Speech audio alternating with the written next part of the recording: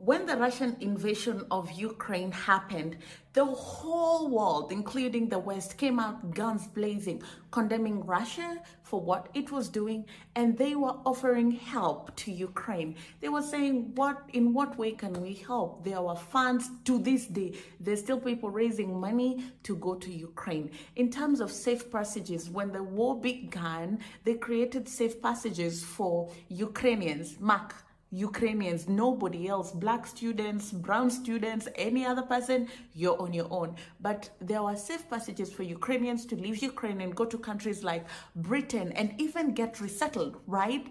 Then war broke out in Sudan and nobody has said zilch. Nobody has done zilch. There are no safe passages. People are taking buses and risking their lives traveling through the desert to leave the country. Yet, when the British Prime Minister was asked about it, this is what she had to say. People will remember this time last year when you were trying to get British people and rescue them from Ukraine. But you were also coming up with safe routes from Ukraine that Ukrainian people could get to the UK. We remember the various programmes that were announced. Would it be sensible, fair to do the same kind of thing for people from Sudan? Well, the situation is very different to Ukraine, so I wouldn't want to draw those comparisons. We're at a very early stage of the situation emerging in Sudan. It's a very fast-moving and rapidly changing picture. There are a lot of unknowns right now about what the longer-term implications are of this conflict that we're seeing there. We are always the Foreign Office, the Ministry of Defence, the Home Office, all led by the Prime Minister, have put together a wide-ranging and extensive package of support focused at helping British nationals. That's our duty. That's our priority. Hello guys, how are you doing? Welcome to another episode of our chats. My name is Indira Ganga. I really love coming on here and talking to you guys about matters Africa, Black people, Black empowerment, and how we can rise up and take our rightful place at the global stage. Today I want to talk about what's happening in Sudan and the double standard that we are seeing in the international community. Nobody has said anything tangible about what's happening in Sudan. They're not condemning it with the full force that they condemned Russia. They are not putting sanctions. They are not trying to ensure that people are safe. If you put pressure on these two military leaders, then there might be room for conversation and the fighting might ease. But nothing like that is happening. They're just on Twitter saying, oh, we're calling for peace, we're calling for peace. No, we've seen what you did to put pressure on Russia in favor of Ukraine. When it comes to safe passages and protecting the interests of people and human rights, you created safe passages. You enabled Ukrainian people to leave Ukraine in a safe and secure manner. You gave them visas, you resettled them in good communities and ensured that they were safe and continued with their life. But when it comes to Africans, when it comes to Sudan, that's where you draw the line. Yeah, they can take a bus and travel through the desert in a bid to get to Egypt and start their life there. Nobody is thinking of coming out and helping these people. We have seen Saudi Arabia come out and help some of the people who are stuck in Sudan, but that's about it.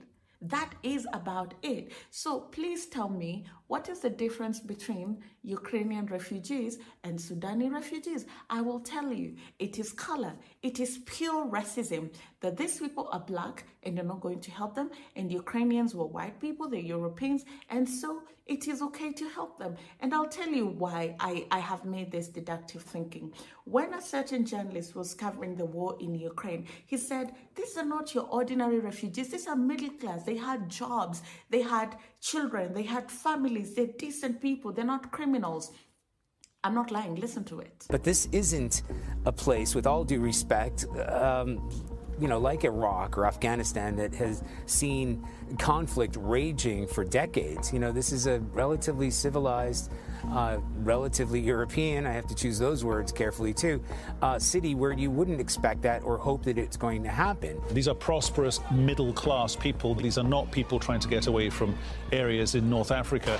They look like any European family that you would live next door to. What's sad really is how casual and spontaneous those comments happened. Like the way that they were said showed like real bias that we would think journalists covering such major events would be above. So there were several comments that were very disheartening. One of the things that we've seen in the coverage of Ukrainian refugees is Ukrainian refugees are immediately referred to as refugees, whereas there were examples in other coverage with wars in Africa and the Middle East where the people affected by those conflicts were simply called migrants. Some 75,000 migrants have moved through Bosnia-Herzegovina into neighbouring countries. Turning overseas, about 100 migrants are missing in the Mediterranean. There are some commentators who are referring to the refugees as it being unusual to see refugees with blonde hair and blue eyes. It's very emotional for me because I see European people with blue eyes and blonde hair being killed, children being killed every day with Putin's missiles. So there's an overall sympathetic characterization of Ukrainians that are being displaced that we haven't always seen in other conflicts. So this is how the West perceives their fellow Western refugees. Bert, Google the definition of a refugee. There's no color in there.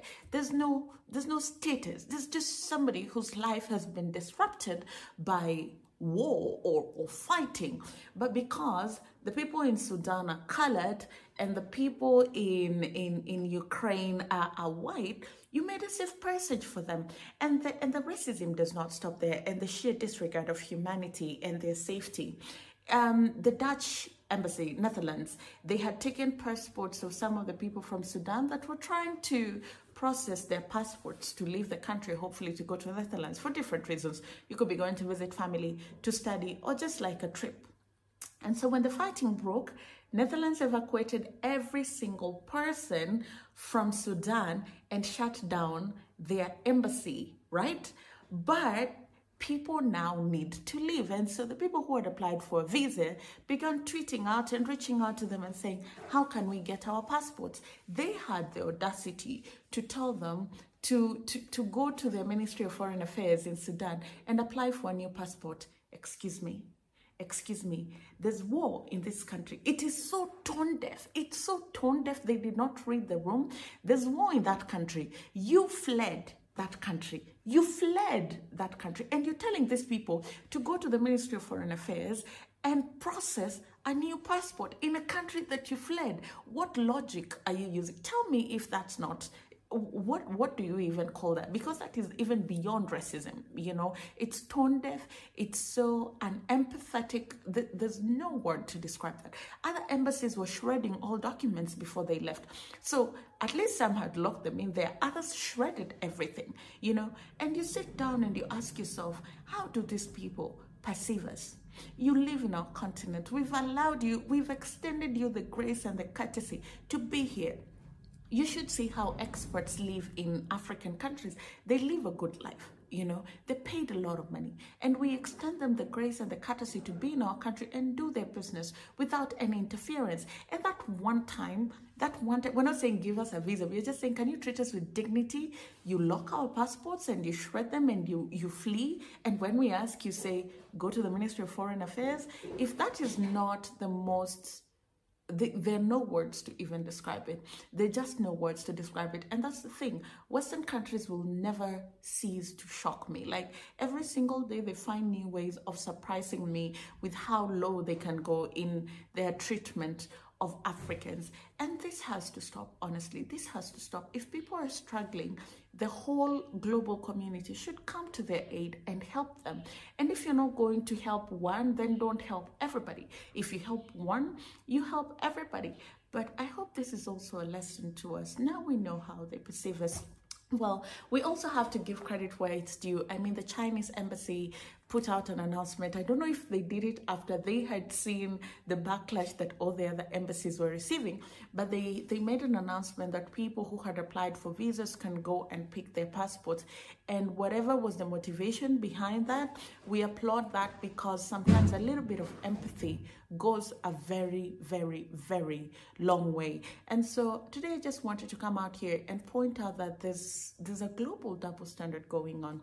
And while Sudan is fighting for its sovereignty and people are suffering, children, women, young people, and people are trying to leave that country not knowing where they're going, we are not seeing the same amount of global support that they are receiving. Egypt is a whole other case on its own. I don't even understand why African countries treat Africans the way some of these North African countries treat people. There have been cases of Sudani refugees being maltreated, mistreated at the border and not being able to get their visas on time. Some have been beaten up, some are being abused. It is not fair. It is not fair. Even that land that you so rightfully want to claim and protect, it is not yours. You found it there. Go read history, you know. But I was also reading that European countries have a pact with some of these North African countries to treat sub-Saharan Africa like that, so that they curb immigration, because you go through these North African countries to be able to get to Europe. And so they have sanctioned the brutality that North Africans impose on their fellow Africans to curb immigration. So today I just wanted to come out here and call that global double standard out and say, if you're going to help Ukraine and stand with Ukraine, we want to see you give the same support to Sudan. Tell me what you think. I'll see you again next time.